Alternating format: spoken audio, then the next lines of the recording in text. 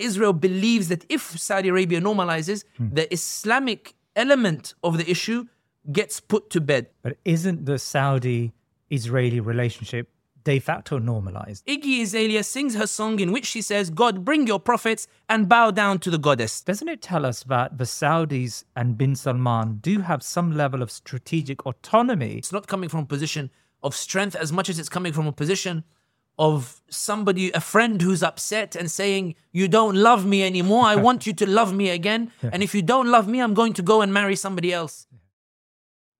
The so-called Abraham Accords, delivered by the Trump administration and embraced by Biden, has solidified Israel's position in the Middle East. To date, normalization has been enthusiastically embraced by the UAE, Bahrain, Sudan, and Morocco. But the United States knows that the prize is Saudi Arabia.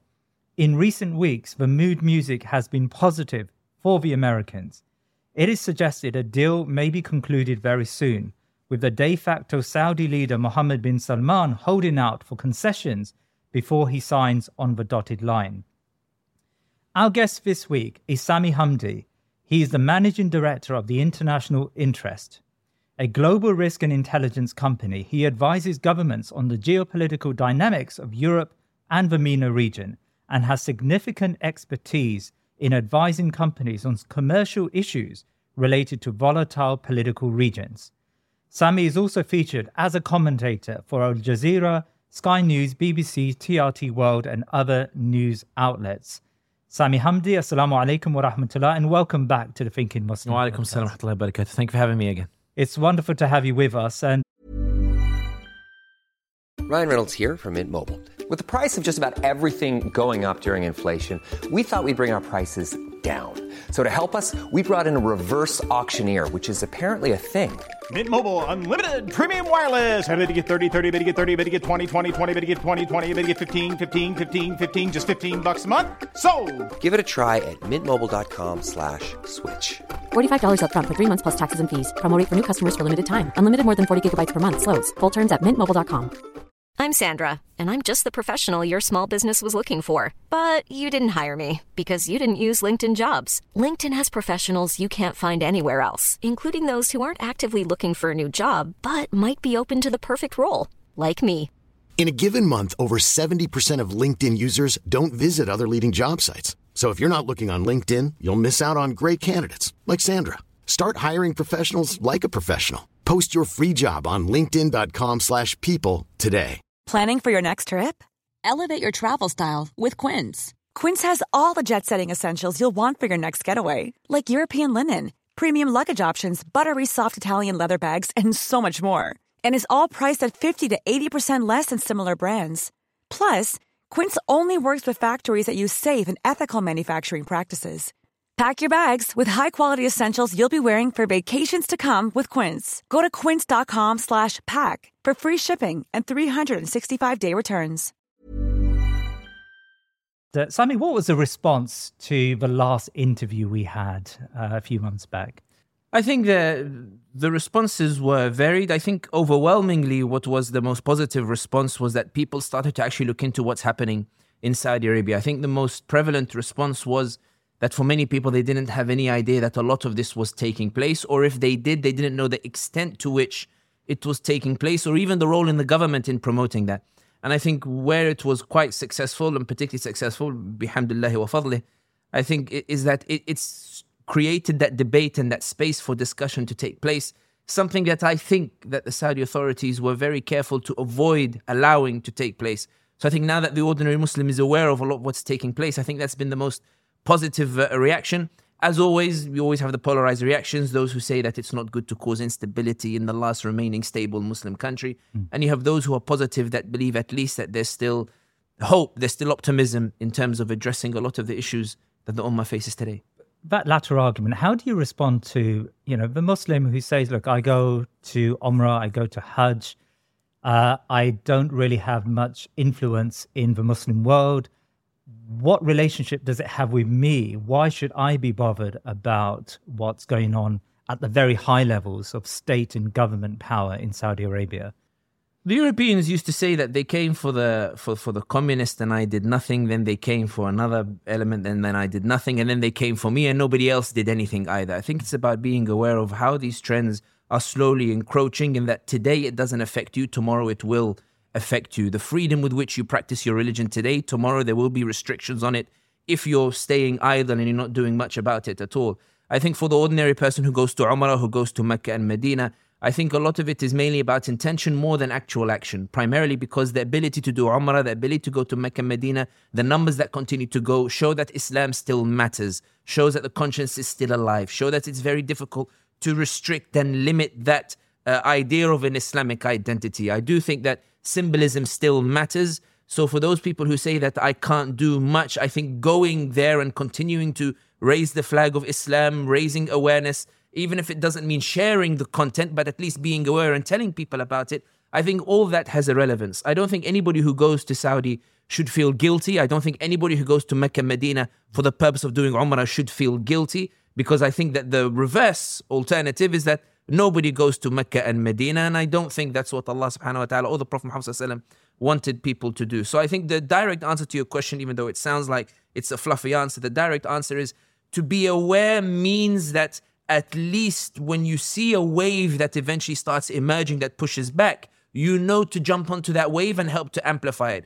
Even if you don't have the ability to start the wave, when the wave comes, you can be part of it through the means that Allah subhanahu wa ta'ala has given you. Yeah, that's an interest. So how important is it that political awareness should exist within the Muslim Ummah? Because political awareness does sound fluffy. It sounds like it's pretty inane. You know, you're not going to do very much with it, but it's just knowledge. How important is it to have this thinking about where the Muslim Ummah is and her rulers are in the mindset of Muslims around the world? I think the reality is that when you look at the way societies are made, everybody has a set of skills, a unique set of skills that perhaps different from each other. And the reason being, I think that in Allah's hikmah, He's made it so that everybody is dependent on each other. The reason I say that is because you will have some people who are very accurate in terms of predicting what's going to happen politically, and they may be horrible at business. And you have somebody who can make gold out of anything, but in terms of politics, he's politically not astute. He's unaware to how to read the trends and the like. I think it's less about being politically aware in terms of the intricacies of the detail, and at least being aware of where the waves and the trends are going towards. To not be blind to what is happening before you, because to be aware of what is happening before you, it then imposes the duty of enjoining what is good and forbidding what is evil.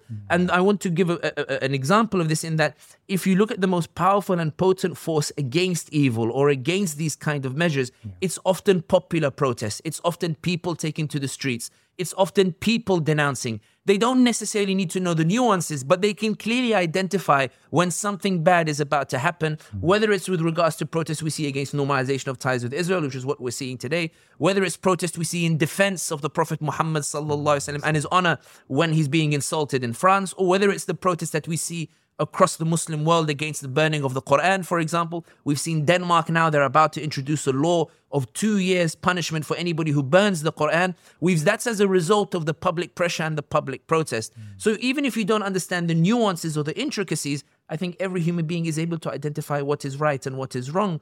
And then after that, it's about what do you have within your means to help to push back against that. If you don't have the time, do you have the resource to give to somebody else who does have the time? If, for example, you have a popular social media outlet, can you speak out and raise awareness? If you're somebody who has the ear of a policymaker, can you sit down with them and tell them the next time you meet Blinken, this is how you can perhaps convince him to alter some of the policies in terms of the way they're doing. Everybody has a unique set of skills, and I think that it's about how to deploy that. But the direct answer to your question is, you don't need to understand the intricacies, but everybody can clearly identify what is right or wrong. Jazakallah khair. Now, today we're here to talk about the process of normalization with Israel, which is underway, which has actually progressed very rapidly over the last 5, 6, 7 years. So US Secretary of State Antony Blinken announced this normalization talks between Saudi Arabia and Israel. He announced that these talks were underway, and Jake Sullivan, the National Security Advisor, has held talks in Riyadh with Mohammed bin Salman. So it seems that there is a diplomatic push underway, with each side possessing differing objectives. So let's start with the Israeli side. Why does Israel want so badly? Why do they want to normalize relations with Saudi Arabia? This is a bit difficult to say in a way that is clear, primarily because I think the easiest way to do so is to put yourself in the position of the apartheid regime in Israel. And I don't want to put myself in that position, but I think it's the easiest way to explain it. Yeah. Let's imagine we are the apartheid regime, wa'iyadu billah, in Israel. Let's imagine we are the Israeli policymakers. Yes. In 1948, we deployed our population to oust these Palestinians from their homes. Those who didn't leave, we shot them, we took their land, we took their homes, we established ourselves. When they set up tents a few kilometers away, we went to the tents, we drove them out even further, we built homes on those territories as well. When they fled even further into other cities as well, we successfully managed to go in and turf them even more. When the Arab states got angry and they tried to invade in Egypt, Syria and the like, we managed to survive the war. We managed to take the Golan Heights, which is a very important strategic area. It is said that the Golan Heights against an army of 20,000 can be defended with less than 5,000 troops.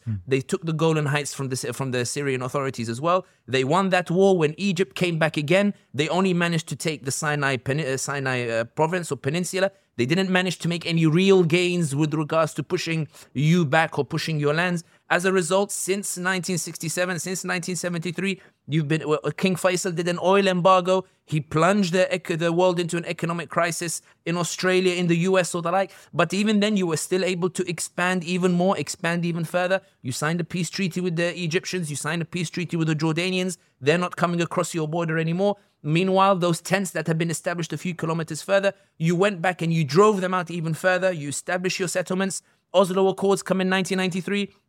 You've divided the West Bank area into areas A, B, and C. In B and C, you have significant control and influence over those particular territories. You can see that militarily you've expanded, but you don't have official recognition of that from the parties that have promised to wage war on you in order to drive you back. You're still protected by the Americans, you're still protected by the Europeans. And it's in this context, 1996, the Qataris come knocking on the door. They say to you, please go to the Americans and tell the Americans to stop Saudi and UAE from invading us, because I, Hamad bin Khalifa, have done a coup on my father, and the Saudis and the UAE want to bring him back. I'm ready to establish ties with you if you can get the Americans to stop the invasion. The Americans and the French intervene. They stop the invasion. Qatar sends up an Israeli diplomatic office. Morocco sets up an Israeli diplomatic office as well. In 2000, it's reversed. But still, now you're moving towards political recognition of your occupation of territory that you illegally took, and that the Arabs and the Muslim world once promised they would go to war to restore the rights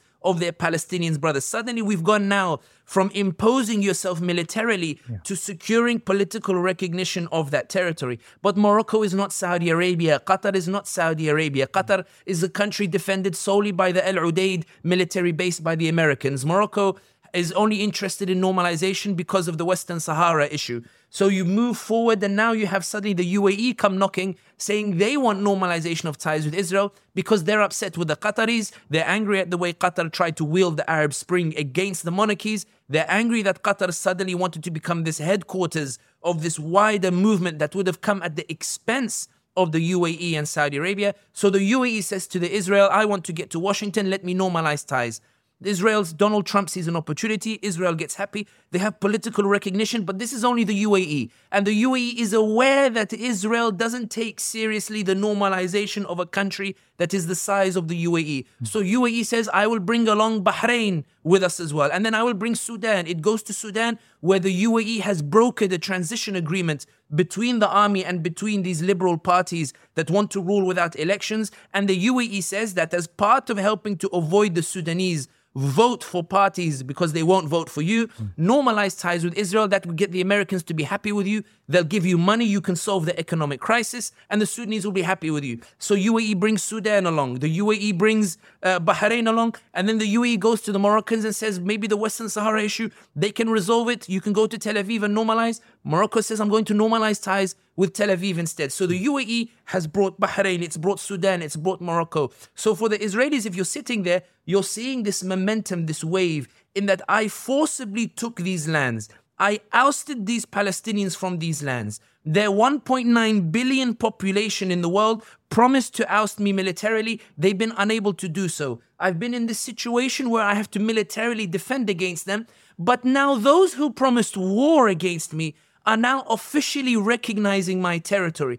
Before they were saying 1967 borders, now they're talking about recognizing every area that I control at this moment in time. The reason Saudi Arabia is so important in this regard is because even though the UAE has normalized ties, Sudan is a weak country at the moment. Bahrain is a weak country at the moment, often considered, and Bahrainis will forgive me for this, often considered a Saudi proxy. For those who want to understand what I mean, again, I know anecdotes are bad form. I remember somebody in the comments wrote, if he knows it's bad form, why does he use them? But because it helps to give context. Yes. Those of you who've been to the King Abdulaziz Museum in Riyadh, if you enter, there is a picture of King Abdulaziz sitting next to someone. If you don't know the history immediately, you won't recognize immediately it's the King of Bahrain or the Emir of Bahrain. The guide who took me way back, we're talking about 2010, 2011, said to me, Sami, look at this picture and tell me if you notice anything. So I'm looking at the picture and it's King Abdulaziz sitting with the Emir of Bahrain and they look like brothers and they're sitting with each other. No, Sami, look carefully. And I'm looking at the picture and they're sitting in their tribals. Sami, look, come on, you should notice something. I said, Akhi, I have no idea what I'm looking at. Tell me. He said, the King of Bahrain is sitting lower than the King of Saudi Arabia because we are the big brother in this region. That's the context. Bahrain is often seen as a proxy. But for the Israelis, going back to the point, UAE, Bahrain, Sudan, Morocco only normalized because of Western Sahara. Sudan only normalized for money. Bahrain is a proxy. UAE is not really Saudi Arabia. But Saudi Arabia, the land of Mecca and Medina, given that the Muslim world kept saying it's an Islamic cause, that the Palestinians have an Islamic right to liberation, that Muslims, whether they're Arab or not, resonate with the Palestinian cause, that it is the Islamic symbolism that means that the Palestinian issue, despite 1948 and the Nakba, still to this day, every Palestinian, or if you go to the mosques, they make dua for Palestine. The Israelis believe, whether rightly or wrongly is irrelevant, that if they can get the land of the holy mosques, the land of the Prophet Muhammad sallallahu alaihi wasallam, the land of Mecca and Medina, to come out and say, we recognize the legitimacy of Israel over the lands that it has taken from the Palestinians, then the Israelis will turn around and say, look, the followers of your Quran, the followers of Islam have said that we are legitimate, that these lands we took, we didn't take them illegally, that they've recognized us now. And Israel believes that if Saudi Arabia normalizes, the Islamic element of the issue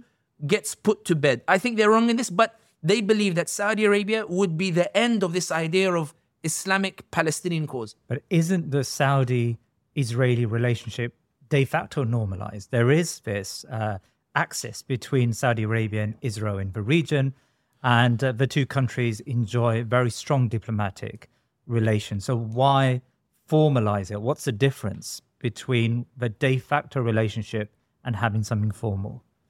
I disagree with the notion that they have strong diplomatic ties or that the ties are in fact the de facto. I think if you're talking about bin Salman's era, the Saudi crown prince, certainly there's been an unprecedented drive towards normalization.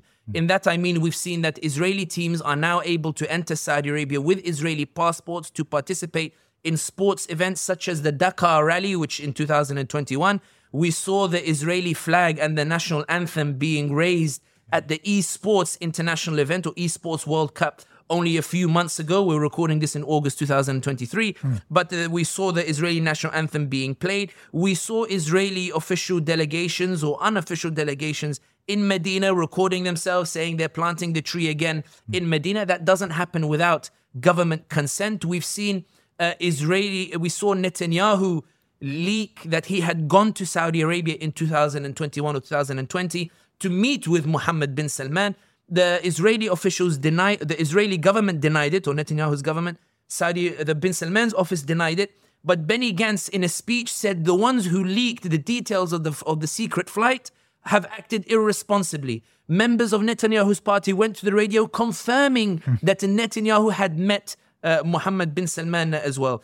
In bin Salman's time, we've seen this unprecedented push. But I don't think it was the case of de facto strong diplomatic ties before bin Salman. And I think one of the greatest proofs of this is even by the admission of the Washington Post. If you look at, there is an article from 2001, 2002 about the moment when Saudi and US relations were about to break, which is when the second intifada took place in 2000. And Bush came out with a speech. Again, this is the Washington Post article talking. We all know the story, but there's no problem repeating it. In that King Abdullah, the story goes, King Abdullah is sitting in his palace and he's watching the TV. And he's watching George Bush give his speech, in which George Bush suggests that the blame for the intifada is on the Palestinians, not the Israelis. And the Washington Post, based on the sources from the Saudi officials, say King Abdullah, quote, went bananas. And he immediately ordered his ambassador to register a protest to Bush, and he cancelled the bilateral military meetings that were supposed to take place with the US. The Bush administration was led to believe in the events that took place afterwards that the Saudi king was on the verge of cutting relations with the US. King Abdullah informed Bush, King Abdullah bin Abdulaziz of Saudi Arabia, that this is the turning point in Saudi-US relations, that we will cut ties with you because of this outrage that you've done with regards to the issue of Palestine and Israel. And Yasser Arafat is on record as actually stating that King Abdullah's rage is what led to the concessions that the US made later in order to secure the peace after the Intifada. The reason why I mentioned that story is because what leads to Saudi Arabia softening its approach from that hard lashing out by King Abdullah in 2001 and 2002 is not the Americans or the Israelis, it's Osama bin Laden, it's Al-Qaeda, who end up taking those planes and bombing the Twin Towers and hitting the Twin Towers in a way that gives America the perfect excuse to start considering invading the region and invading countries in the region, which they ended up doing in Iraq and Afghanistan. That single move made by Osama bin Laden and Al-Qaeda completely flipped the leverage that the Muslim world had on the Americans on its head. What ended up happening was the Americans went from being terrified that the Saudis were going to cut ties to suddenly entertaining the prospect of invading Saudi Arabia. There is a leaked recording that the Qataris have not denied by the former Qatari Prime Minister Hamad bin Jassim in 2003, in which he states, Hamad bin Jassim, that he sat with American officials and they discussed how to split Saudi into 5 different states. And that the pretext for invading Saudi would be the support of terrorism as a result of what Al-Qaeda did on 9/11. That after Iraq, anyone listening to the recording, Hamad bin Jassim says that after Iraq, Saudi Arabia is next. And if you consider where the planes took off with regards to attacking Iraq, they took off from Qatar, they took off from the UAE. In other words, that the US would not invade solely with its own troops. It would be able to depend upon Qatar and depend on the UAE in its invasion of Saudi Arabia. What we saw was King Abdullah or the Saudis suddenly reeling. What bin Laden did was, where King Abdullah had the Americans reeling to rescue the relations with Saudi, what bin Laden did was he had the Saudis reeling to try to prevent any imminent invasion. When people say that Saudi supported the invasion of Iraq, Saudi did it because they knew that if they didn't do it, they were next, and that it would be Muslim states supporting that US invasion of Saudi Arabia. And when we see Saudi from 2003 onwards having a stance in which we believe we would have liked it to be stronger, I think people also need to put into context that the damage that bin Laden did and that Al-Qaeda did was not just in terms of its terrorist activities with regards to killing Muslims, or indeed, it was in the way in which they obliterated the leverage that many of these Muslim states, who when they were able to exert it in favor of Palestine, they were no longer able to do so, because suddenly the language no longer became one of Oslo or Palestine-Israel, it became one of war on terrorism, with us or against us. Those in Afghanistan know exactly, when you look at the invasion of Afghanistan, the invasion of Afghanistan was not because the Taliban were harboring Al-Qaeda or the like.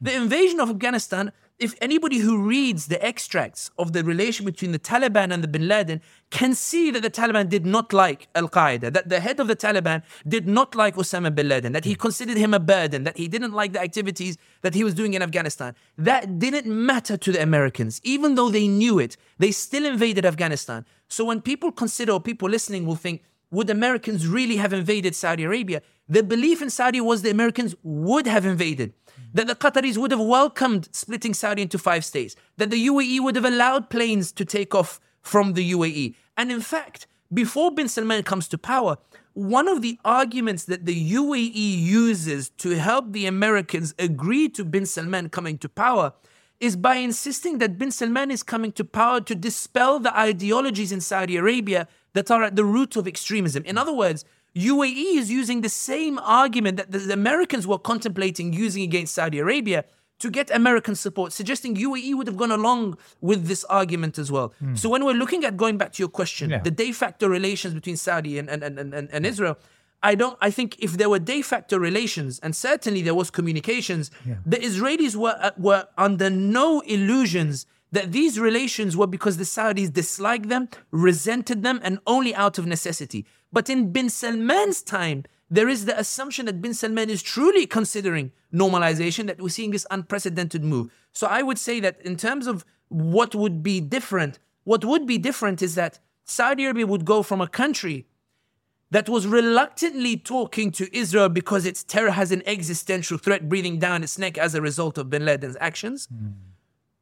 What would be formalized is a new age of thinking from bin Salman, which is that Israel is here to stay. None of us are bothered to go and rescue Palestine. There are benefits to be gained from this. This normalization of ties would be not one that is done for just personal interest, but one that truly changes the landscape and entrenches Israel as an entity. Now, we hear from the Saudis that there is a commitment to the Palestinians if a deal is to be signed with Israel. How do we tie that into Netanyahu's government's lurch to the right? We know that the former Mossad chief likened his coalition partners to the Ku Klux Klan. How do we connect or reconcile the fact that Netanyahu has domestic problems and Saudi Arabia are pushing for some form of Palestinian rights in exchange for normalization? Umar bin Khattab anhu narrated that the Prophet ﷺ said, إِنَّمَا الْأَعْمَالُ بِالنِّيَّاتِ وَإِنَّمَا لِكُلِّ امْرِئٍ مَّا نَوَىٰ. Every act has an intention, and to every man that which he intended. Bin Salman's pursuit, actually, let's start with this way. At the time that we're recording, late August 2023, there are huge protests taking place in the Libyan capital, Tripoli. Why? Because the Libyan foreign minister, the Israeli foreign minister, Eli Cohen, announced the day before this interview that he had met with the Libyan foreign minister in Rome. And that the topic of normalization, of course, was discussed. So the Libyans are furious with this. Libyans, of course, are renowned in their history for supporting the Palestinian cause. Associated Press report that the CIA director William Burns met with the Prime Minister Abdel Hamid Dbeiba, and that normalization was also discussed. But what Associated Press reports, or what analysts are reporting, is that Dbeiba said to them that even if I am not against normalization, I am worried about the public backlash. I would need something to help me tackle the public backlash. The reason why I say this is because the Palestinian concessions, or the concessions for Palestine that bin Salman is pursuing, is in this context. If I normalize with you, if I, Mohammed bin Salman, normalize with you, there's going to be a huge backlash from the Muslim world. I am not the UAE. I am Saudi Arabia. I am the custodian of the two holy mosques of Mecca and Medina. If I normalize with you, you have to give me something through which that I can go to Muhammad Jalal and to Sami Hamdi and to everybody else in this room and say to them, look, I normalize with Israel, but look what I got for the Palestinians. Right. And Antony Blinken, 2 days before this interview, actually tweeted, the Times of Israel published an article in which Blinken reports that Blinken has told the Israelis that bin Salman needs something to show to the Muslim world. There has to be concessions on the issue of Palestine in order to ensure that Saudi can normalize ties with Israel. Blinken concurs that bin Salman needs something on the issue of Palestine to go to the Muslim world and say, yes, I've normalized with Israel, but look at what I achieved for the Palestinians. That's why when Netanyahu was asked by Bloomberg, and he was asked, but if you're not willing to give concessions for Palestine, how can you expect any normalization to take place? And Netanyahu smirks and says, really, I think you should know, Palestine is not mentioned as often on the table as you think it is, in these negotiations with the Saudis. As in, you need to have a reality check. They're not chasing us over the Palestinian issue. They're chasing us over other particular issues. So I think that Saudi is sincere in securing concessions for Palestine, but not because of Palestine, more because if bin Salman normalizes ties with Israel and doesn't get anything in return, he's terrified that there's going to be a huge backlash inside Saudi Arabia, which is why many people believe that normalization might not actually take place in the short term. When the UAE were normalizing ties with Israel, the UAE was saying that if we normalize ties with Israel, Netanyahu will halt the expansion into the West Bank. So they weren't even talking about recognizing the state. They were saying we're normalizing and we're going to leverage that normalization in order to halt the expansion into the West Bank. And the expansion was halted, but it was temporarily halted. What Trump did was he went to Netanyahu and said, listen, ya jahil, in the American term. UAE, an Arab state, is about to normalize ties with you. They're ready to do so. Netanyahu, this is a huge win for us. Halt it, and maybe you can continue later on. So Netanyahu halts, and then less than a year later, he starts going in and raiding Jenin again to try to expand once more. Right. But the point here being is that when we're talking about the issue of Palestine, Saudi Arabia recently announced an ambassador to Palestine, I think one of the first in a long time, to Palestine. I think the Israelis were caught off guard, yes. The Israelis were upset about it, yes. The Israelis have insisted that they won't allow the ambassador to set up in East Jerusalem, yes. The ambassador will stay in Jordan, yes. But the Israelis are not angry that bin Salman is forcing the Palestine issue. They're angry that bin Salman is putting his foot down and saying normalization is dependent upon these concessions. And Netanyahu, this isn't about Palestine. This is about me. If you're asking me to compromise my position, I need something to show the Muslim world. And Netanyahu's response is, yeah, bin Salman, I'm giving you unfettered access to Washington. I'm giving you unfettered access to Congress. I'm giving you your rehabilitation into Washington. That should be enough. Don't talk to me about the Palestinian issues. And Netanyahu's primary issue is that if he does give concessions on the issue of Palestine, if he does say to bin Salman, okay, I'll stop expanding into the West Bank, his allies will get angry. Just today, on my way here to this interview, I'm reading that Netanyahu's ally in the radio is saying, we will not give any concessions on Palestine. It's absolutely a red line. And I think this is where the normalization could be jeopardized. But I think that what bin Salman is doing is that he has this plan B, which is, even if I don't do official normalization, I don't want to antagonize the Israelis. So even if we don't agree on official normalization, your sports teams are coming to Saudi. We're engaging on key issues. We're talking about Iran. We're talking about, how to bring our security apparatus closer together.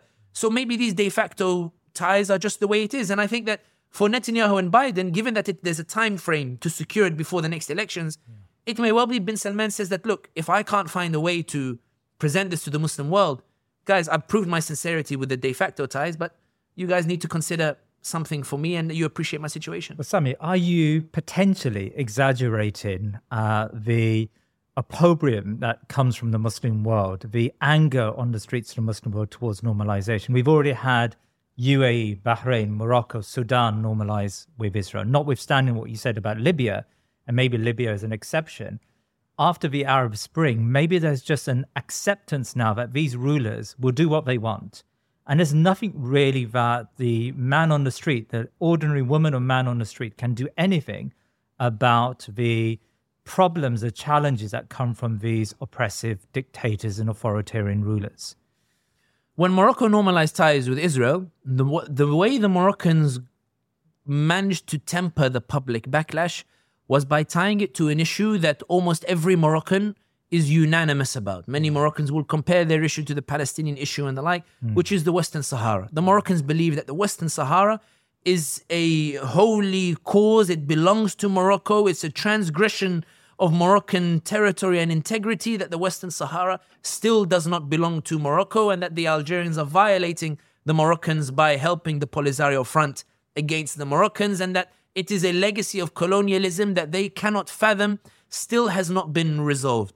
What the Moroccans did, or the Moroccan government did, was that it made absolutely clear to its people, we are not normalizing with Israel because we like the Israelis. We are normalizing with Israel because they are promising to deliver the Western Sahara. This is about pragmatism, not idealism. And we already reversed ties with Israel in 2000 in the Second Intifada, when we reversed the opening of the Israeli office. We can easily do it again after the Western Sahara. And that's why the Israelis refused to help Morocco on the Western Sahara even after normalization, and instead insisted that Morocco had to host the Negev Forum, which is a forum of the normalized states in Morocco. Morocco kept delaying because Morocco wants to see Israel move first, but Israel are not fools. Israel believe that Moroccans are playing them. So the Israelis said, we want to see you more, you really bury yourself in this normalization before we do anything. And Morocco's response was to threaten Israel with reversal of normalization of ties. The Moroccans made it clear to the Israelis that given that there's no action on Western Sahara, given that Biden, instead of moving along with the Western Sahara and the recognition, is going to the Algerians and promising them that he's not going to do anything on Western Sahara in our favor, we may as well normalize ties. And Israel scrambled to recognize Moroccan sovereignty over the Western Sahara as a temporary stopgap to say to the Moroccans, okay, please don't reverse normalization because we're worried that if you do, Sudan will reverse and Bahrain will reverse or the like. Okay, we've heard the message. We'll talk to Biden and we'll see how to move along with the Western Sahara. The reason that's relevant to your question is because the issue of the argument to present to the Muslim world is very important. Muslims know that Moroccans are against normalization of ties with Israel. But when a Moroccan tells you it's not that I like the Israelis, I want the issue of the Western Sahara, the pragmatism resonates with something of the excuses that we make for Erdogan in Turkey, for example, where Erdogan expands ties with the Israelis, but nobody's under any illusions that he doesn't like the Israelis at all.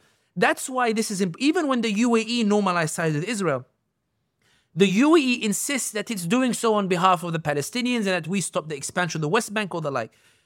It's not about whether the people will actually do it or not. It's about the perception amongst these regimes that this could potentially result in a huge fire and a huge backlash. What bin Salman lacks is an excuse like the Western Sahara, is an excuse like Sudan, which is the lifting of the burden of the sanctions. When Sudan normalized ties, the Sudanese who supported it or who made excuses for it said, listen, Israel knows that we don't like it. Israel knows that we've normalized for financial assistance, which is why the Americans didn't release financial assistance even after normalization of ties, even after removal of Islam from the constitution, because the Americans felt this was not a sincere normalization. What the Sudanese argue is we normalized ties with Israel for financial assistance. The Moroccans say we normalized for Western Sahara. The UAE tells its people that, look, Qatar did it first, and also we prevented the expansion into the West Bank, which is a very weak argument. UAE has the weakest of the arguments. Bin Salman doesn't have an excuse like that. If Bin Salman is to normalize tomorrow, what excuse is he going to give to the Muslim world? You're not a weak nation. You have money. Biden is already chasing you. You're wielding influence. Your projects are starting to move, albeit very slowly and not in the manner that you wanted it to. You're talking to Iran about a truce, so the issues are expected to de-escalate as well. What is the imminent threat that you are facing that would result in normalization of ties with Israel? And bin Salman doesn't have that argument. So whereas the Moroccan will sit in a cafe and argue with you and tell you, Muhammad, I'm against normalization, but at least we're doing it for Western Sahara. For the Saudis, they will have a very difficult time in doing so. And I think that what bin Salman is worried about is not that people will actually revolt, but that they could, and that they would have a reason to do so, and that the Saudi population is still at a stage where you might have an insurgency or the like, and the country will be plunged, and that plan from 2003 to split country into 5 nations, the Americans would gladly do it today if they have a chance. So let's then turn to the Saudis and what the Saudis want to get from it. If it's not Palestine and concessions for Palestinians, what does Saudi Arabia want to get? And I've read some papers on this matter, and it seems that it comes down to 3 issues. Saudi Arabia wants from the United States a NATO-like treaty, a security treaty on the level of NATO. Secondly, a civilian nuclear program. They want the Americans to help them and to give them the go-ahead to establish their own civilian nuclear technology. And thirdly, they want to purchase higher-end weapons from the United States. Now, before we look at these 3 objectives in greater depth, it's a question I asked last time. Doesn't it show at least, regardless of where Islam fits into this, and that's a heavy statement, but regardless of that for now, doesn't it tell us that the Saudis and bin Salman do have some level of strategic autonomy that maybe evaded Saudi rulers in the past? They're able to use normalization with Israel to leverage pretty important or substantial changes in the relationship with the United States. I think that a lot of it was answered in the last interview, but there's a few things that I would add here, which is to flip the suggestion that there is power in the strategic autonomy. There is strategic autonomy in that they are chasing bin Salman, and bin Salman is not chasing normalization in the manner that he was before. There is this disillusionment in bin Salman that it's not worth it at this moment in terms of the prize that's coming. Joining the BRICS, for example, the other day, that surely is a slap in the face of the Americans, that you're aligning yourself much more closely with Russia and China, for example. Yeah. But the Wall Street Journal has an article that suggests that the Saudi officials have indicated that all of these measures are simply to coax or threaten the Americans into actually coming back to this relationship and saying sorry and providing that security once more. It's not coming from a position of strength as much as it's coming from a position of somebody, a friend who's upset and saying, you don't love me anymore. I want you to love me again. Yeah. And if you don't love me, I'm going to go and marry somebody else instead. Chinese, It's more from that perspective instead, because one of the things that's quite interesting in the Wall Street Journal is the Saudis have suggested that the news that the Chinese will build a nuclear facility, that the Saudis actually have the Koreans lined up to build it, and that the news of the Chinese is to get the Americans to have a bit of fear and concern, so the Americans will rush in and say, don't go to the Chinese. And that's why I think it was quite fascinating that even with the BRICS invitation, the UAE released a statement saying we're joining in 2024, while the Saudis said we're going to look at the invitation and assess its merits and then decide. Hiring for your small business? If you're not looking for professionals on LinkedIn, you're looking in the wrong place. That's like looking for your car keys in a fish tank. LinkedIn helps you hire professionals you can't find anywhere else, even those who aren't actively searching for a new job but might be open to the perfect role. In a given month, over 70% of LinkedIn users don't even visit other leading job sites. So start looking in the right place. With LinkedIn, you can hire professionals like a professional. Post your free job on linkedin.com/people today. Millions of people have lost weight with personalized plans from Noom. Like Evan, who can't stand salads and still lost 50 pounds. Salads generally for most people are the easy button, right? For me, that wasn't an option. I never really was a salad guy. That's just not who I am. But Noom worked for me. Get your personalized plan today at Noom.com. Real Noom user compensated to provide their story. In 4 weeks, the typical Noom user can expect to lose 1 to 2 pounds per week. Individual results may vary. Decide whether we want to join BRICS or not. And there's only one reason they would do that, which is to send a message to the Americans that, guys, I really don't want to be doing this. I really don't want to be going to the Chinese. My Vision 2030 was never supposed to look like Shanghai. It's supposed to look like Miami, as bin Salman said in his documentary. I want you guys. You're treating me bad. I want us to have a good relationship, but you guys need to get over your own obstacles first. And the reason why I say that with regards to whether he's using normalization, what is he using normalization for? Put yourself in Saudi's position. You are surrounded by Iranian-backed militias in the north, Iran to the east, and Houthis to the south. The Iranians have made you rehabilitate Assad into the Arab League. The Iranians have made you give concessions to the Houthis. The Iranians have made you reinvest in Iraq, knowing the money is going to go to the benefits of their militias and probably find its way back to Tehran. The Iranians have made you consider reinvesting in Syria so that they can start getting the economic benefit from Iran. And when the Iranian foreign minister goes to Riyadh to sit with you and you say to the Iranian foreign minister, okay, come on, I gave you all these concessions now. Do we have a truce? The Iranians say, wait, we have some more. We want to talk about Haql al-Durra. We want to talk about the Durra gas field. Right now, you and the Kuwaitis are sharing it. We believe that you should step aside. We have 40% of the gas field. And the Kuwaitis, who only introduced the Saudis to the gas field as a partner in 2001 or 2000 for political and security purposes, in other words, to push back against the Iranians, the Kuwaitis are no longer sure the Saudis have their back, because the suggestion now is that bin Salman is turning a blind eye to the Iranian ship that's now exploring gas and taking gas out, because bin Salman doesn't want to upset the Iranians and risk a re-eruption of conflict in which the missiles start attacking the Abqaiq oil facility, or start targeting the Royal Palace in Riyadh, or start targeting Jeddah in Formula One. Those missiles that made bin Salman go to Sana'a in the first place, or send his ambassador to Sana'a in the first place, to give the concessions to the Houthis in the first place. When we talk about strategic autonomy, the reason bin Salman is seeking a NATO-style involvement is because bin Salman says to himself, look, the Americans are not committed to my security. The Americans want to strike a deal with Iran. The Americans prefer the Iranians over us, especially the Democrats. I want to force the Americans into conflict with Iran by making a NATO-style agreement in which if one of the allies is attacked, America is obliged legally to go and attack the country and that's why the Americans don't want to give a NATO-style agreement with the Saudis, because they know the aim is to attack Iran. So when you're talking about strategic autonomy implies that bin Salman is in a position where he's asserting strength. But a lot of the pursuit of normalization is coming from a position of weakness.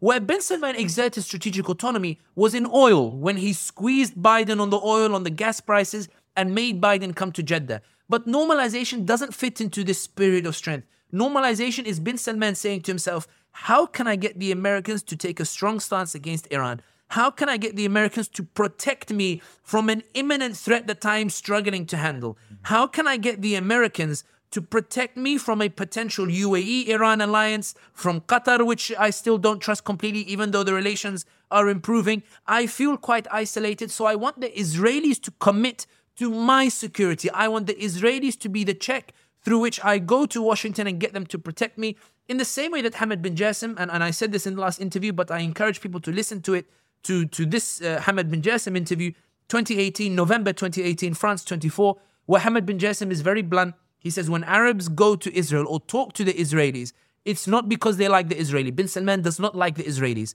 It's because they believe that Israel is the key to the Congress and the White House. If you notice in the terms that you stated in your question, Bin Salman is normalizing ties with Israel, but in the terms that you stated, Israel is not offering anything tangible.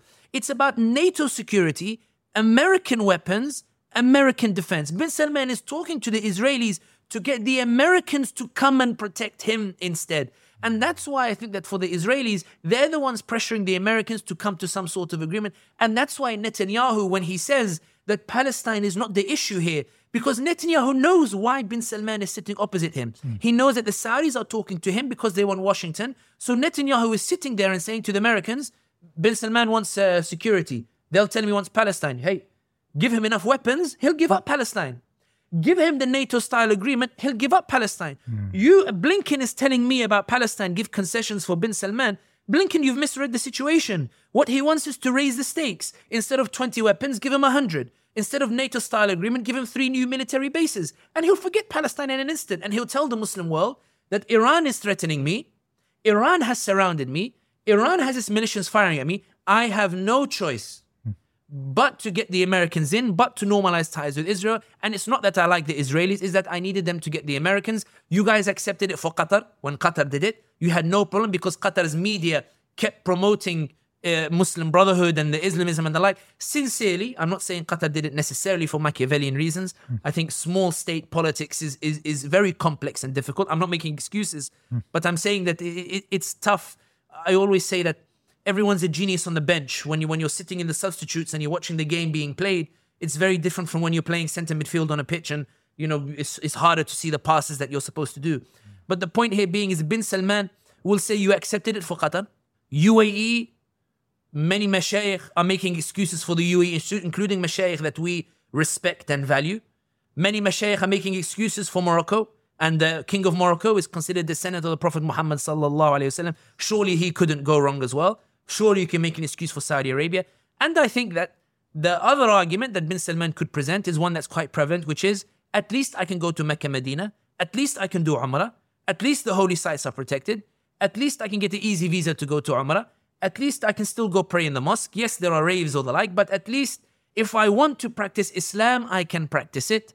And bin Salman might be able to pull it off with this marketing PR while the Palestinians are left to fend for themselves. So where do you place Saudi Arabia on the following spectrum? And I received a lot of emails and comments on your previous discussion with us. So on the one side, you've got Saudi Arabia as the puppet client state of the United States. And then on the other extreme, you've got, the master planner, the strategic planner, Mohammed bin Salman, and how he's leveraging the relationship between China and America. And there is some cunning plan there. Now, you dismissed both sides, it seems to me. So where do you then place Saudi Arabia on this spectrum?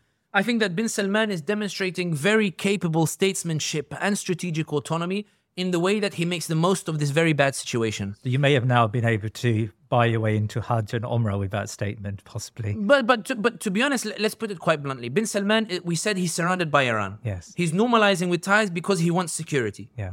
That suggests that security-wise, he's struggling. When Erdogan went to visit him, if you notice, the Turks celebrated the deals with the UAE because they were about investing in industries.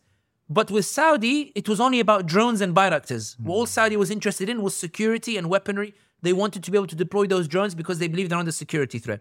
All that indicates is Bin Salman is outsourcing security, and you don't do that unless you're unconvinced by your own capabilities and you believe that you're under an imminent threat, which is the threat that's coming from Iran. And he's talking to the Iranians because of this imminent threat coming from Iran. It's hard to argue that this is a position of strength. Where strategic autonomy comes in and where I separate it from the idea of strength, strategic autonomy suggests strength. What I mean by strategic autonomy is being able to play the options that are at your disposal, which is to be able to use oil to accelerate the rise in gas prices that makes Biden come to you in Jeddah and give you a fist bump and essentially try to say to you, I'm sorry for calling you a pariah. I beg you, please raise production so you can bring the oil price down. What I mean by strategic autonomy is that given the Americans, despite Biden saying sorry, the American companies are still not coming. Biden still shows his disdain on his face. That Biden still drags his heels on key things that you're looking for. That Biden is still negotiating with the Iranians under the table. That Robert Malley, the envoy, is still engaging with the Iranians to try to find a deal that's going to come at your expense. Given that you've pressured Biden enough to get him to calm down, but not enough for him to actually make the concessions, you invite Xi Jinping to Riyadh. You go to BRICS. You say, I will go to BRICS. And not only will I go to BRICS, I will make it so that us and the UAE and the Iranians who I'm talking to, the major oil powers, BRICS will now command a huge influence over oil policy that before was in your hands or in the hands of OPEC, over which you had significant influence before. The Americans still haven't reacted yet. So we're seeing Bin Salman use strategic autonomy to pull those levers. We've seen, if you look at Chinese investments over the past 6 months, we're August 2023, we're talking January 23 to August 2023. There's been a huge influx of Chinese investments, but in very limited sectors. It's in construction of energy facilities. It's in construction of things associated with energy, as opposed to areas of Vision 2030 that Bin Salman would prefer to reserve for American companies and for American vision when he manages to convince Biden to change track, or when Trump becomes president. He's hoping Trump becomes president. And Trump says, you know what, forget morals and values. Companies just go. There's huge money to be made. He's giving out checks of millions. He wanted to buy Kylian Mbappe from Paris Saint-Germain for 1 billion euros, 700,000 salary package and 300,000 to Paris Saint-Germain. He's giving lucrative wages. American footballers, why don't you leave the MLS and go play in Saudi Pro League instead? In other words, it's less about strength and more the strategic autonomy being one of Bin Salman is not bowing his head to the Americans. He's refusing. He's fighting with the means that he has. Whether he's succeeding or not is a different issue. And that's why I differentiate with strength. Even in the response I gave to you last time, Bin Salman is genius in deploying that strategic autonomy, in getting the UK to send him an invitation and having the UK policymakers saying, we don't know if he'll come to us because we don't know if we're strategically relevant anymore. That is power. When Bin Salman is now, everybody is chasing him, that is power. But if you look at the details of that power, they're not chasing Bin Salman because they like Vision 2030 or because they believe in it. They're chasing him because they're seeing the checks being given out from Riyadh. Is that strength? I don't know. Is that strategic autonomy? Yes. Is normalization for NATO-style strategic autonomy? Yes. Is it strength? I don't know. Is squeezing or Biden for oil strategic autonomy? Yes. Is it power? Yes. But is it strength in that Biden now is suddenly reversing all of the disdain and the like that deters companies from going to Saudi Arabia? Has he reversed that? No. Is that strength? I don't know. And that's why I want to strike this particular distinction. Bin Salman, if I had to describe it, it's somebody who came to power, made a series of blunders, and has learned very quickly from those blunders. So whereas he started at zero and then found himself in negative, he's working his way back, certainly. Saudi today is a power that cannot be ignored. The talks with China are serious, but not serious enough to threaten the Americans. Saudis are still using China simply to poke the Americans or the like. Saudi still sees itself as a mid-power competing in between the two. But I think, and Saudis will be upset to hear this, I think that bin Salman sees in Erdogan a model through which you can have relations with both, not be as strong as both, cooperate with both, and still exert strategic autonomy that allows you to assert your interests. And I think one of the things that's quite fascinating is the US is no longer the hegemon in this world. A lot of events are happening where the US has to scramble. And I think bin Salman in this context is taking advantage of the options available for him. Certainly, he's demonstrating a masterful manner in deploying strategic autonomy. Whether that constitutes strength, I wouldn't be able to say. I get that. So what does the United States then want from Saudi Arabia? And I read a really interesting piece by Thomas Friedman, who doesn't always get it right, but he talks about so back to the normalization discussion, one of the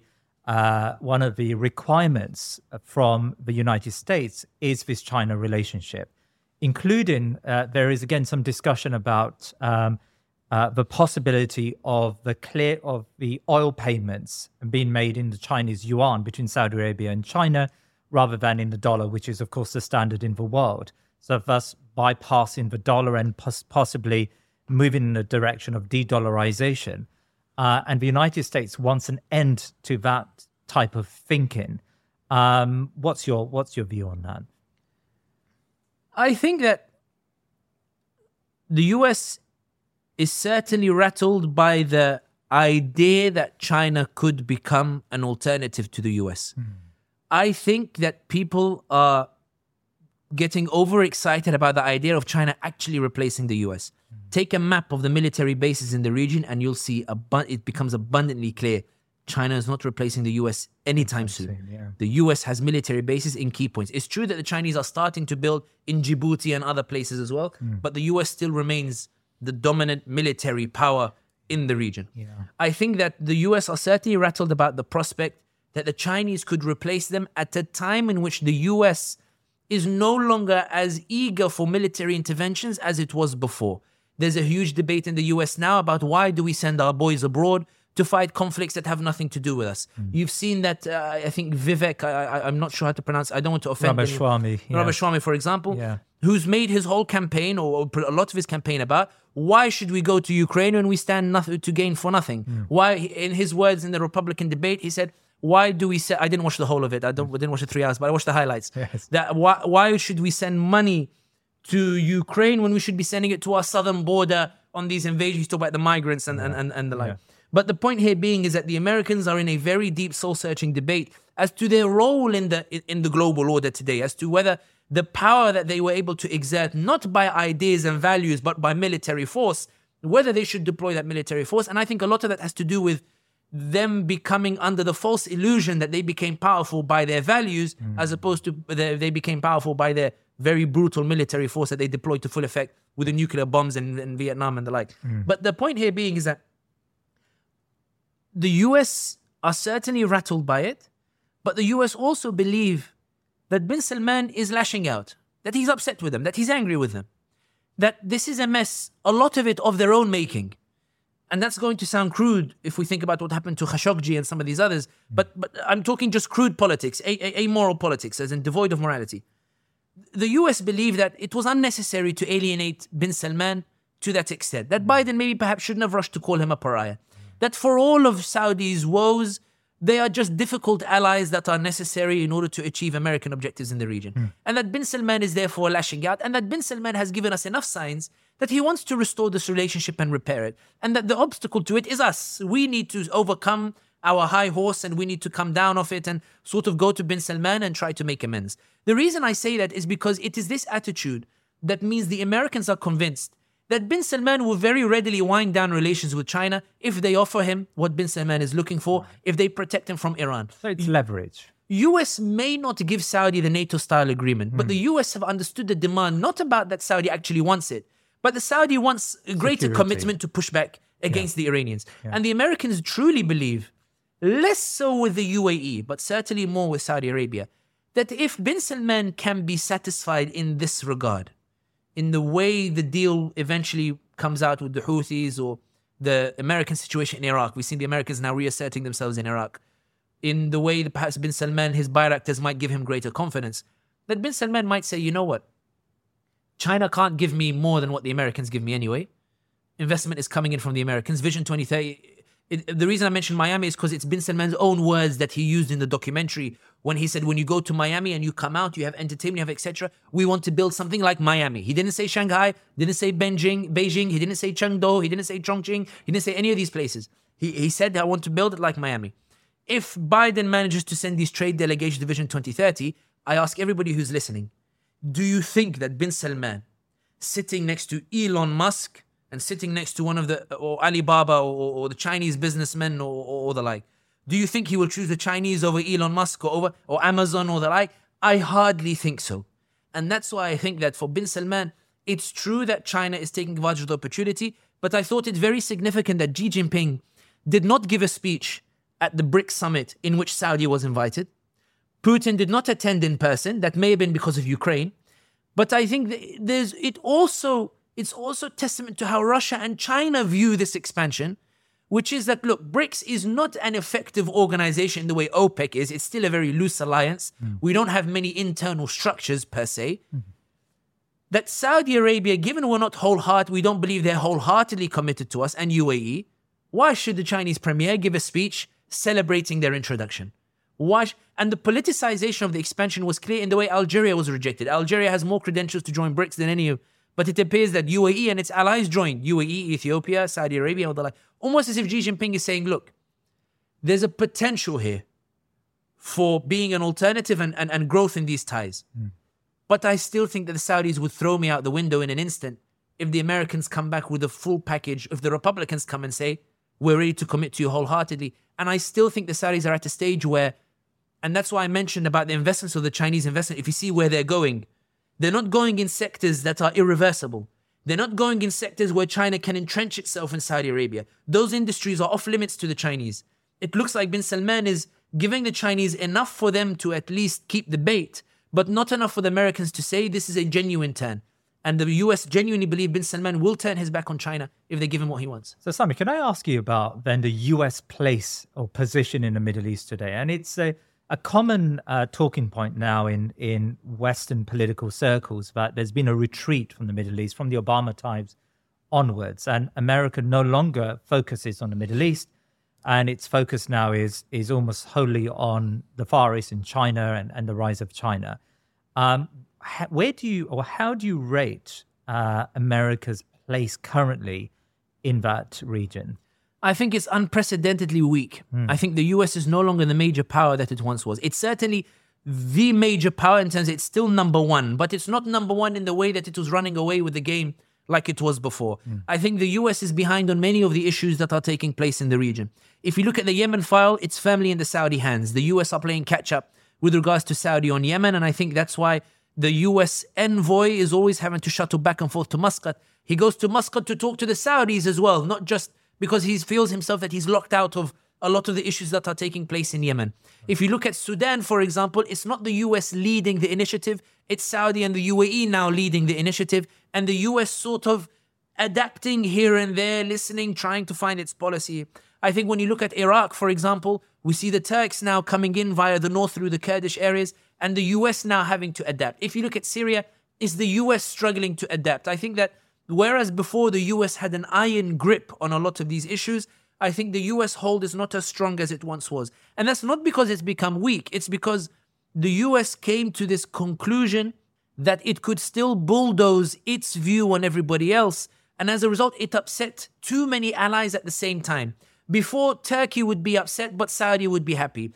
Before, Saudi would be upset, but Qatar, UAE, Kuwait, all these nations would be happy. The US is in a position where Qatar is upset, UAE is upset, Saudi is upset, Turkey is upset, Kuwait is upset, Bahrain is upset, Egypt's upset, Algeria is upset, Morocco's upset, Libya's upset. There's not a single nation in the region that is happy with the US. And all of these nations, instead of the US trying to appease them, albeit it's doing it somewhat to Algeria and the like, all of these nations are suddenly, they went through a period where they were sort of in no man's land, and then they said, okay, given the US is not collectively taking us seriously, let's pursue alternatives or try to come to agreements between ourselves. And that's why I think that while bin Salman looks to the US as the ideal partner, I think the exertion of autonomy that we're seeing, albeit it's always existed, I think the manner we're seeing it implemented today has a lot to do with this idea that, one, the US has a vision of the Middle East that contradicts the vision of the Allies. By that I mean, specifically, that the US sees Iran as the new US ally. It wants a deal with the Iranians. The Democrats want Iran to become a US ally. They're ready to make concessions to the Iranians. And the Saudis and the UAE believe that it's going to come at their expense, that the Americans have come to this conclusion that the Arabs are not as good allies as the Iranians are, that we back the Arabs and they still weren't able to push back against Iran. Iran today is in Syria, it's in Iraq, it's in Lebanon, it's in Yemen. When the Iranians want to spoil something, they can easily do it through Hezbollah, through Houthis, through Hashd al-Sha'bi. There is a video that went viral of a refugee in Norway who did a video bragging about how he fought with the Hashd al-Sha'bi in Iraq on Syrian territory against those who wanted to rise up against Assad. Another example of the links that Iran has between these different nations. The Americans say, look, if you can't beat them, join them. We had historical relations with Iran. We were good friends with the Shah. Khomeini came and ruined it. There's no reason why we can't establish new relations with Iran. And it's this particular note that makes the other allies in the Gulf say that if the Americans have this vision that's against our interests, that's going to come at our expense, why are we sitting here waiting for the Americans to screw us over? Let's start pursuing alternatives. Let's talk to China. Let's come to a truce with Iran, and then later we can push back the Houthis and the others later on. And I think that's why the Americans have become weak. In that, one, the Americans don't want to deploy military power anymore because domestically, the people aren't tolerating the continued deaths of their soldiers abroad. They're asking questions and it's become a hot topic. But Obama talked about winding down. Trump said, why are we fighting wars that we have no interest in?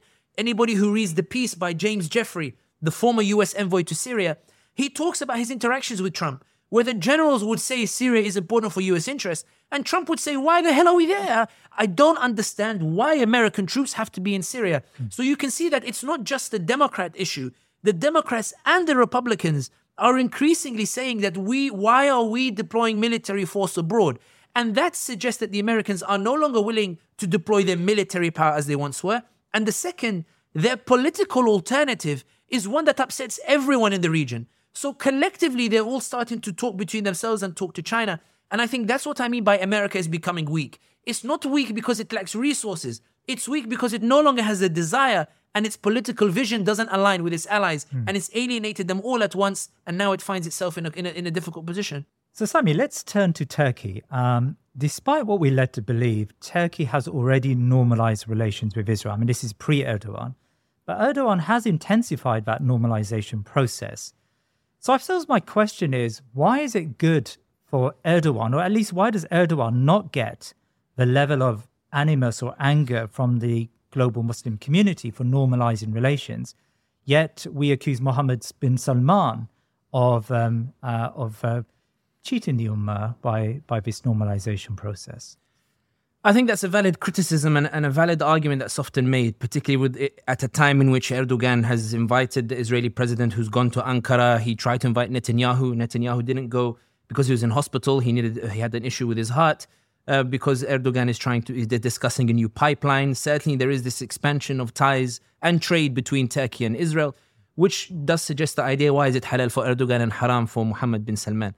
I think the reality has more to do with, one, how Palestinians perceive the reasons why Erdogan is doing it versus how people perceive Mohammed bin Salman or the reasons Mohammed bin Salman is doing it. And I think one of the things that's worth noting here is, if you look at the way Netanyahu approaches normalization with the UAE or with Saudi Arabia compared to how he approaches Erdogan, there is a clear difference. With the UAE, he approaches it as if he truly believes there is a friendship that is blossoming. He believes that the UAE are sincere in promoting normalization, and there is this sense that they are becoming friends with one another. If not Netanyahu, then at least the Israelis and the UAE. There is a sense that Netanyahu, when he talks about the Saudis, he, for example, came out in a video thanking the Saudis for allowing a Israeli plane to make an emergency landing in Jeddah. There is this sense that Netanyahu is seeking a warm friendship with Mohammed bin Salman. But when it comes to Erdogan, Netanyahu is very blunt. Netanyahu says, Netanyahu says that Erdogan comes seeking my friendship when he's weak, but calls me Hitler when he's strong. The implication that Netanyahu is suggesting is that I know Erdogan despises me. I know Erdogan would love to see Israel ruined. I know that Erdogan would love to see the Palestinians retake Al-Aqsa or the like. And he's only coming to me because he lacks the strength to do so. And I think that view or that opinion amongst many of the Muslims is what allows room for people to make excuses, whether justified or unjustified is irrelevant, to make excuses for Erdogan because they believe that it's more a case of Erdogan lacks the strength rather than a genuine desire for Erdogan to pursue ties with Israel. And I think that you can strike the comparison in terms of, you can see it even in the manner in which they try to project their identities, the Turkish identity and the Saudi identity, in the Muslim world itself, which suggests where their true convictions lie. You can see, for example, in Turkey, we've seen that the government, we're talking about government-sponsored initiatives, the government has funded series such as Ertuğrul, such as Alp Arslan, such as Barbaros, such as Urumi, such as all these other different series that are designed to re-imbue the Turkish identity with some sort of Islam. At the time of recording, we're seeing a heightened issue of racism towards Syrians or the like. But there is an argument that I think is very legitimate and justified, which is that the lashing out against Syrians is less an expression of racism towards Syrian as much as it's a lashing out by secular Turks of the way the Turkish identity is changing. And the reason I say that is there is an equivalent video of an area, I think it's Kocaeli or another place, where a Turkish woman is shouting at a hijabi and demanding to know first if she's Syrian or Turk. And when the hijabi says she's a Turk, she still gets lambasted and gets told we don't dress like this here in Turkey, suggesting that what these racists are really upset about is not the Syrians being there, but that the fact the Syrians have found a haven in Turkey, the fact that Muslims are becoming attracted to Turkey is an indication that Erdogan has shifted the identity of Turkey from one that is very nationalist and shifting it more towards something that is Islamic. Contrast that with what the Saudi government is funded. Many people will have seen the video. If they haven't seen it, they can just Google Iggy Azalea in Riyadh. She was in Riyadh at the time of recording, 1 week before the time of recording. On the 25th of August, she was in Riyadh at a concert, singing her lyrics in Riyadh, in Saudi Arabia, in the land of the two holy mosques, in the land of the Prophet Muhammad sallallahu alaihi wasallam, who came with the wahi, who came with Islam, who came with the deen. Iggy Azalea sings her song in which she says, God, bring your prophets and bow down to the goddess. And she's dressed in a very raunchy way and she's twerking on stage or the like. But this is a government-funded event and this is also part of Vision 2030. We discussed some of the other measures in the previous podcast. Yeah. But when you look at what identities these two are pushing, the identities or the symbolism or the priority of the symbolism indicates where the hearts truly lie. In that Erdogan may have dealings with Israel, and I'm not justifying it. I'm somebody who regularly criticizes Erdogan's approach to Israel, and I think it's really sad because in my opinion, the only reason Erdogan is doing it is because he fears economic reprisals, meaning that the Turks might vote him out. What Erdogan is more concerned about is the Turkish vote, and he believes the Turks are willing to accept normalization in exchange for economic benefit. I think that's where the crux of the issue, it's less Israel than Erdogan.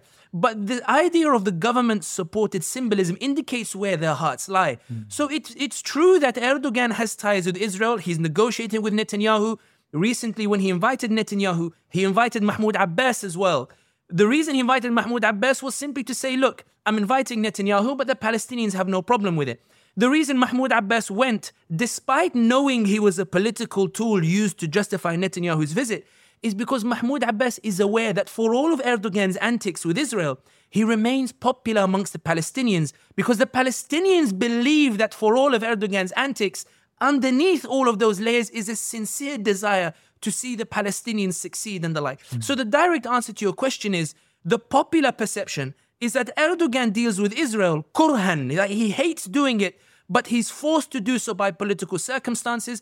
Even if we criticize it, you cannot deny that he feels that hatred. Whereas Saudi Arabia and the UAE, there is a sense, whether it's correct or not, that they're doing so because they genuinely don't care about the Palestinians and they're looking for some sort of political benefit or gain. The final point that's worth mentioning is this, which is that there are many similarities between Turkey and Saudi's pursuit of normalization of ties with Israel in the sense that they want to assert this strategic autonomy or strategic power.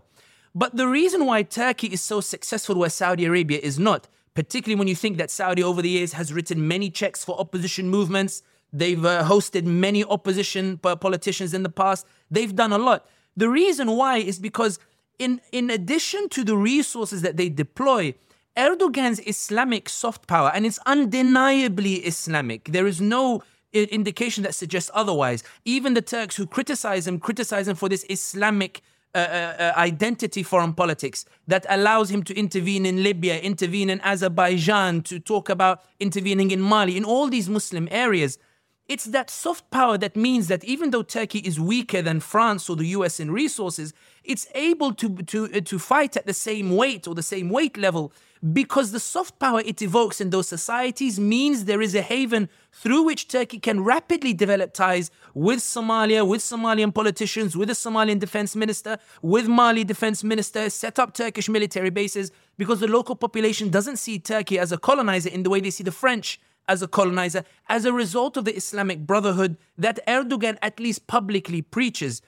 But how much of this is Erdogan utilizing Islam cynically, and how much of this is a sincere attempt to reorient Turkish policy towards Islam? I note that during the period, the frozen period of relations between Egypt and Turkey, Erdogan courted many of the Muslim Brotherhood members. Even those members began studios and began broadcasts in Turkey. Once the relationship was unfrozen, once the relationship had once again become strong and warm and diplomatic, he clamped down on these and in fact ordered many of these Islamic Brotherhood people to leave Turkey. I mean, that seems like someone who is utilizing, Islam rather than someone who is sincerely trying to reorient Turkey in an Islamic way. I think that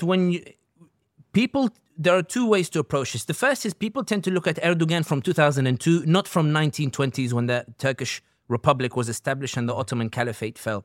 The reason why I think there's a distinction between the two is because if you look at it from when Erdogan started in 2003, there's a lot of argument for pragmatism. When you look at it from 1920, then Erdogan becomes the product of a widespread Muslim Islamic movement that sought to drive out Ataturk's influence and push back against the secular influence, to break those chains where military coups would take place on Adnan Menderes, who restored the adhan to the Arabic language, on Erbakan, for example, who was considered to be re-Islamizing the state. Erdogan is not the product who came in a vacuum. He's a product of the jihad and the efforts of all of these Muslim movements to deliver these Muslims to power. Right. And that's why I think that Erdogan being part of that, Erdogan is a symbol, albeit maybe a flawed symbol, of the Islamic conviction of the Turkish society that sought to shake off the shackles of Ataturk. The second point that's worth noting is when Turkey took in 5 million Syrian refugees, every Turkish political analyst said it is political suicide for Erdogan. Erdogan is incurring the wrath of Saudi Arabia, of UAE. He's isolating Turkey from those who have money at a time in which we've got tensions with the US. It makes no political sense to take in these people and take in these refugees. And Erdogan lost the Istanbul mayoral election 2019 because of the refugees. He lost the Ankara mayoral election because of the issue of the refugees, and still he would not budge on that policy. Not only that, he would insist that they should not be called refugees, they should be called guests, because he tried to strike the example of Muhajirin and Ansar, of those who came. I don't think you do that unless you have some sort of conviction. Moreover, the way you see, and you've done the podcast as well with Thinking Muslim about Western Muslims going to make hijrah to Turkey. The reason they resonate with Turkey and why Western-born Muslims are moving to Turkey is because they see and resonate with a message that is coming out of Turkey that Erdogan himself is facilitating and pushing. In that, if we focus on the details of the policies, it's true you can be upset with a lot of what Erdogan is doing, and legitimately so, but you cannot deny the trend that is taking place in terms of what's going forward. In terms of the crackdown on the Muslim Brotherhood, and it's very upsetting, primarily as somebody born and raised in London, for example. If it happened here, it wouldn't. There is a judiciary rule of law. The government cannot intervene in these things. There is free speech. I think there's something to celebrate with regards to rule of law. But I think the way that Erdogan did it was less about clamping down in the way we see Mohammed bin Salman clamping down on a Twitter account with 8 followers that put out a few tweets, and now the owner of the account, or alleged owner, is now going to be executed. I think this was more about Turkey going to the Muslim Brotherhood and saying, guys, I'm surrounded. The Americans are pressuring me very hard. They almost supported 2016 coup on me. They're really pressuring me. Europe is pressuring me. Russia is pressuring me. The Saudis and UAE have cut off funding for my economy. My economy is crashing because I made a mistake with regards to policies and interest rates or the like, which is a legitimate mistake to make. Erdogan made it. It is what it is. I have issues in Libya where I'm being threatened. I can't control my allies very well. I've got Russia upset with my Central Asia policy. It sent its troops to Kazakhstan to rescue the regime, to send a message to all the other regimes that you might be thinking of going towards Turkey, but I'm king of this region. Yeah, Muslim Brotherhood, I need a breather. I need a space. I'm stuck here. I need a Hudaybiyah. I'm not comparing it to Hudaybiyah. I'm saying the argument that he might have given. I need a Hudaybiyah. I need... And I'm really, really sorry about this, and I don't want to do it, but I need you guys to be quiet. I need you guys either to leave Istanbul or be quiet. And they turned around and said, okay, thank you for the good times, and it is what it is. No, Jazakallah khair. Okay, so we've talked about normalizing with Israel. We've talked about Israel's perspective. We've talked about the perspective of the United States and Saudi Arabia. But of course, in this discussion, we haven't talked about the Palestinians. And it is often the case today that when broadcasters, when even Muslims talk about Israel and Palestine, Palestinians are left out of the picture. What of the Palestinians and their desire to return back to their land and to rid their land of this oppression that they currently face? Where do you place the Palestinian cause? I think that talking about the Palestinians in this dynamic, and you're right, and I accept the rebuke, and I think anybody listening to this should accept the rebuke, and that we haven't considered the Palestinians and where they lie in all this. I think that first it's important to talk about the Palestinian Authority and to talk about the political parties that are engaged in Palestine in and of themselves.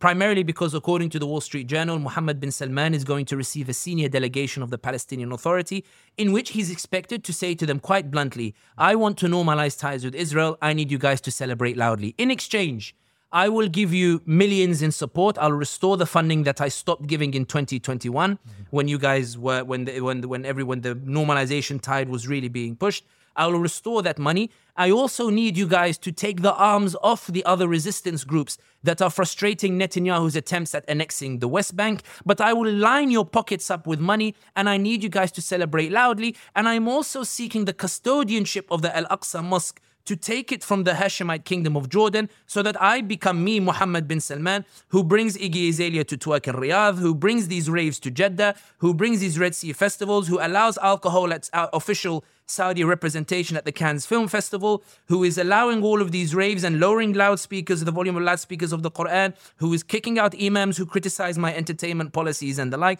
who's executing people for tweets. I, Mohammed bin Salman, want to be the custodian of the Holy Mosque, of Mecca, Medina, and of Al-Aqsa as well. And the fact that the Palestinian Authority is sending a senior delegation to hear about this offer from bin Salman, knowing full well that he's doing it in order to normalize ties with Israel, speaks volumes as to the state of the Palestinian Authority and where they feel they lie politically. In their defense, the Oslo Accords that were signed in 1993 meant that the Palestinian Authority, given it was squeezed, felt that they should rein in the resistance in order to keep Israel off its back. Israel decided to renege on its agreement and continue to keep coming in terms of trying to annex the West Bank.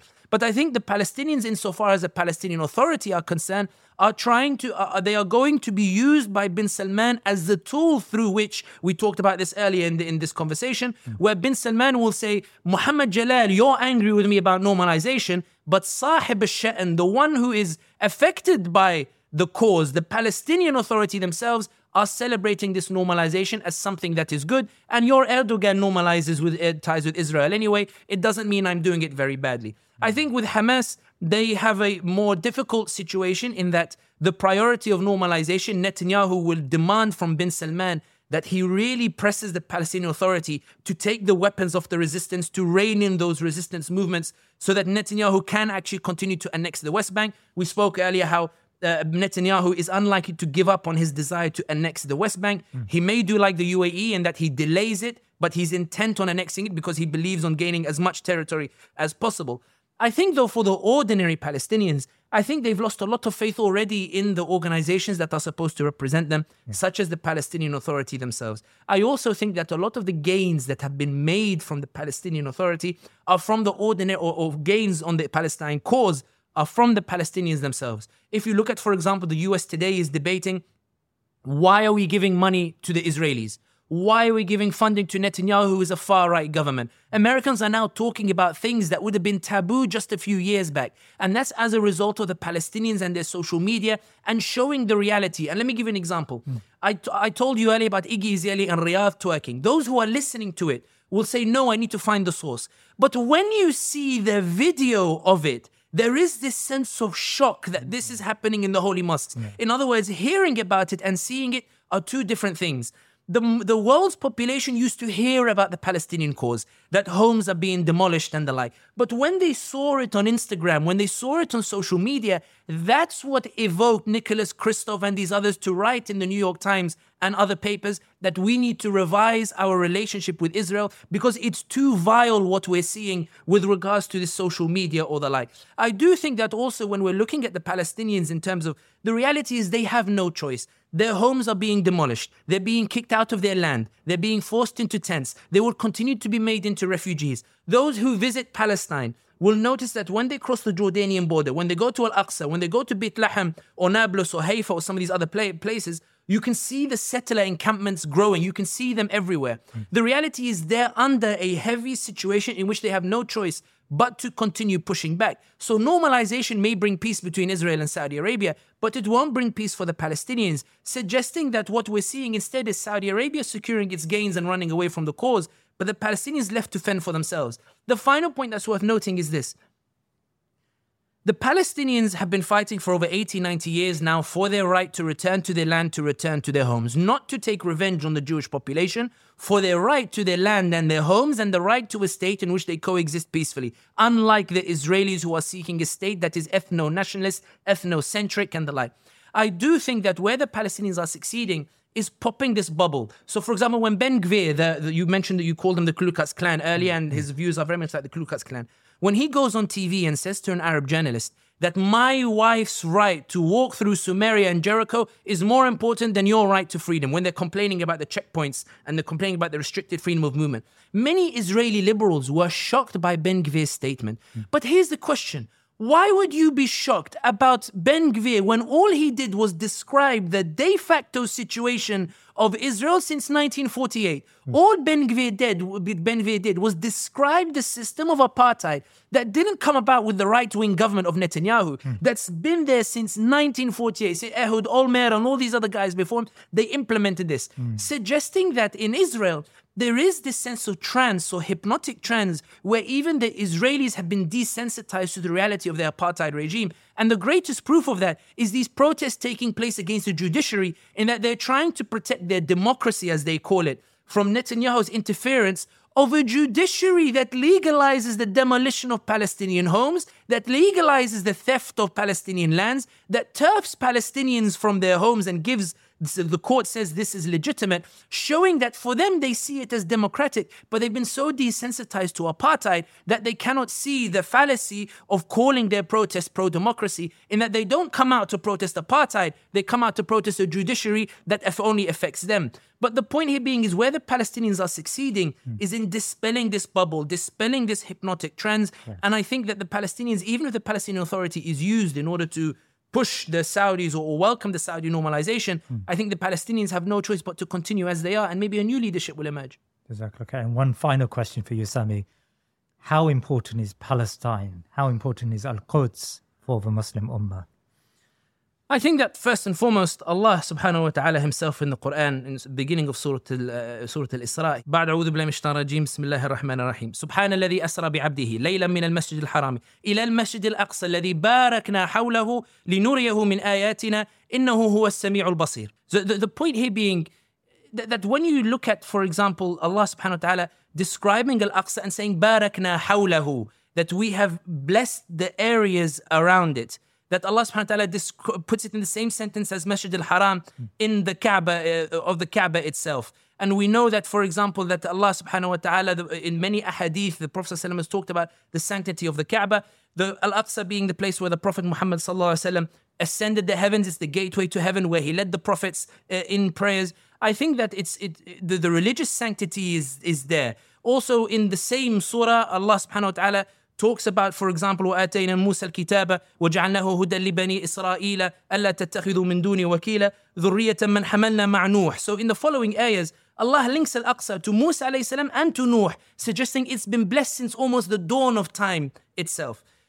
The second point that's worth noting is that Palestine or Al-Aqsa itself, it's not just important in terms of its standing with regards to its the Isra al-Mi'raj, but also in the fact that the Palestinians have been driven from their homes. If you notice when Allah describes the Sahaba of the Prophet Muhammad sallallahu alaihi wasallam, He talks to them, الَّذِينَ أُخْرِجُوا مِنْ دِيَارِهِمْ, those who've been driven from their homes. And Allah repeats it in many areas over and over, suggesting in the sight of Allah, it's a crime of such a huge gravity to be illegitimately driven from your homes. And we know that the Prophet Muhammad sallallahu alaihi wasallam in Khutbat al-Wada', in the final Hajj, when he gives a statement, he says, إِنَّ دِمَاءَكُمْ وَأَمْوَالَكُمْ وَأَعْرَاضَكُمْ حَرَامٌ عَلَيْكُمْ كَحُرْمَةِ يَوْمِكُمْ هَذَا فِي شَهْرِكُمْ هَذَا فِي بَلَدِكُمْ هَذَا.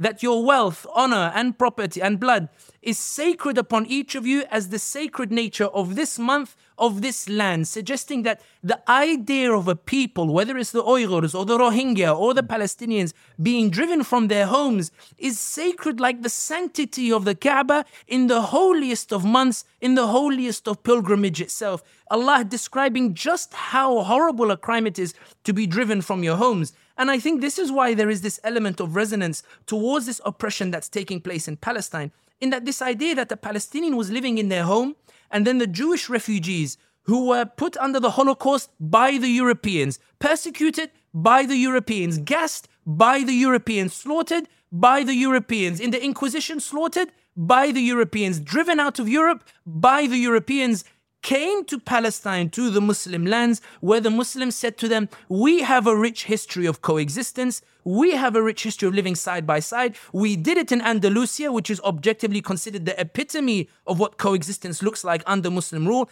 Come and live side by side with us. The Muslims welcomed the Jewish population into the lands, and the Zionist project convinced many of the Jewish population at the time, not all of them, but many of them, to lift a gun, go and turf the Palestinian out of their homes, seize their land, seize their homes, and put them into refugee camps. The idea being that we took in people as a guest and agreed to live with them side by side, and they decided instead to take the house from underneath us and kick us all the way out. Not only that, the reason Palestine means so much is because there is this glaring shock that instead of the world coming to an agreement that this is an apartheid regime that is set on oppressing the Palestinians, we see instead a coordinated approach from the international community to legalize the illegality, to say, okay, Israel may have taken these lands and stolen these lands and committed ethnic cleansing and driven the Palestinians out, but because we like them better than these backward Arab Muslims, let's discuss not about how to get the Palestinians to return to their lands, let's talk about how much theft can we legalize as part of a two-state solution. We don't want coexistence, and the sad reality is that even those who are sympathetic to the Palestinians don't want to see a right of return, such as Bernie Sanders. He was asked in an interview in Al Jazeera where he sympathized with the Palestinians, and then Dina Takruri says to him, but one state solution, let's all live together. And Bernie Sanders says, no. That would mean the end of Israel. The point here being is, and the reason they don't want it is because they believe that in a majority state where the Arabs are majority, the premiership would go to the Palestinians, the presidency would go to the Palestinians. So I think what it means more is that as a people, not just Muslims, but ordinary people, in their inclination towards justice, it's glaring. This is an apartheid like you used to read about in South Africa. This is colonization like you read about in the French books. When we used to read it as children, we used to think, how did the world operate where these injustices were allowed to take place? And we see it with our own eyes. What the reason Palestine means so much is, one, because of its religious sanctity with regards to its status amongst the prophets, and it's mentioned in the Quran.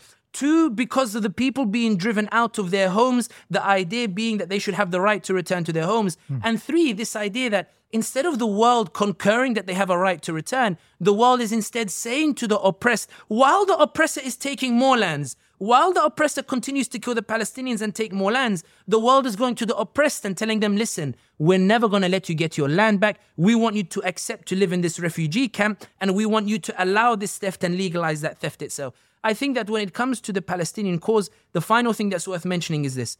Palestine reflects the human consciousness of resistance. The fact that despite everything that has happened, the Nakba, the ethnic cleansing, the slaughtering or the like, the Palestinians continue generation after generation fighting for their cause, suggesting that the human spirit doesn't die. And I think one thing that every Muslim should celebrate as well is this idea that the Palestinian cause remains rooted in the Islamic conscience because it is everything to do with morality. When Ali Izetbegovic, the Bosnian president, was asked, they said to him, you keep preaching this democratic state where the Croats, Serbs and Bosnians live together. This European tolerance of yours. And Izetbegovic says, wait a minute, this isn't a European tolerance that makes me call for this. This is an Islamic tolerance. The European tolerance is the tolerance of 2 world wars, the Holocaust, the acceptance of a Serbian genocide because you're scared of a Muslim majoritarian state emerging in the heart of Europe. My tolerance comes from Islam that tells me to respect Ahl al-Kitab. And one of the greatest pronouncements of this is that at the end of the Bosnian War, when they asked Izetbegovic, what is the most striking symbolism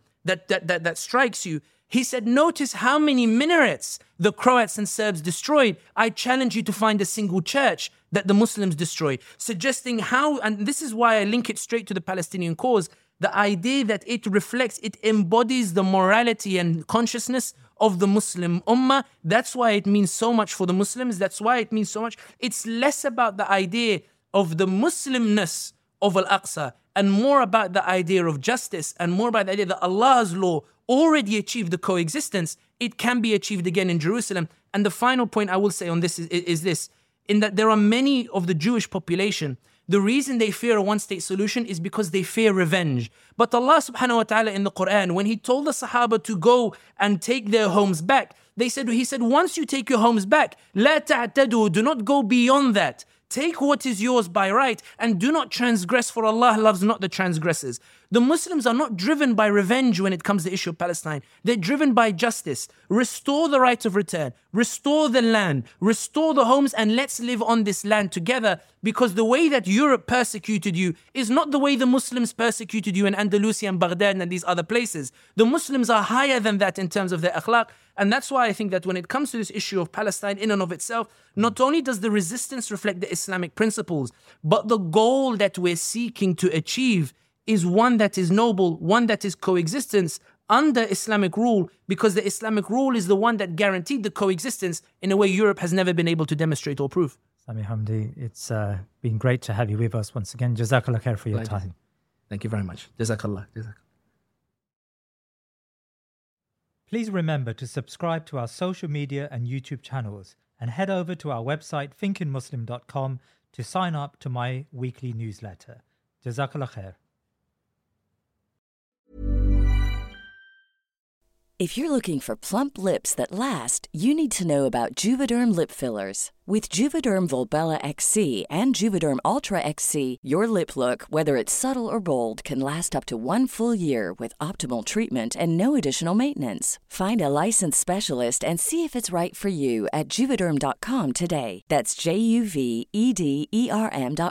Add fullness to lips in adults over 21 with Juvederm Volbella XC or Juvederm Ultra XC. Do not use if you have severe allergies or a history of severe allergic reactions, or if you're allergic to lidocaine or the proteins used in Juvederm. Tell your doctor if you have a history of scarring or taking medicines that decrease the body's immune response or that can prolong bleeding. Common side effects include injection site redness, swelling, pain, tenderness, firmness, lumps, bumps, bruising, discoloration, or itching. As with all fillers, there's a rare risk of unintentional injection into a blood vessel, which can cause vision abnormalities, blindness, stroke, temporary scabs, or scarring. For full, important safety information, visit Juvederm.com.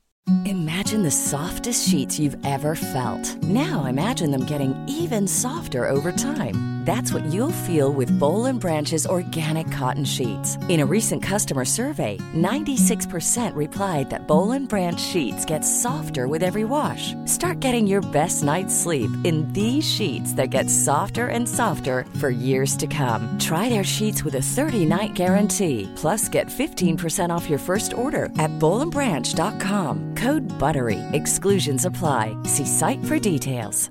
Hi, I'm Daniel, founder of Pretty Litter. Did you know cats tend to hide symptoms of sickness and pain? I learned this the hard way after losing my cat, Gingy. So I created Pretty Litter, a health monitoring litter that helps detect early signs of illness by changing colors, saving you money and potentially your cat's life. Pretty Litter is veterinarian developed, and it's the easiest way to keep tabs on your fur baby's health right at home. Go to prettylitter.com and use code ACAST for 20% off your first order and a free cat toy. Terms and conditions apply. See site for details.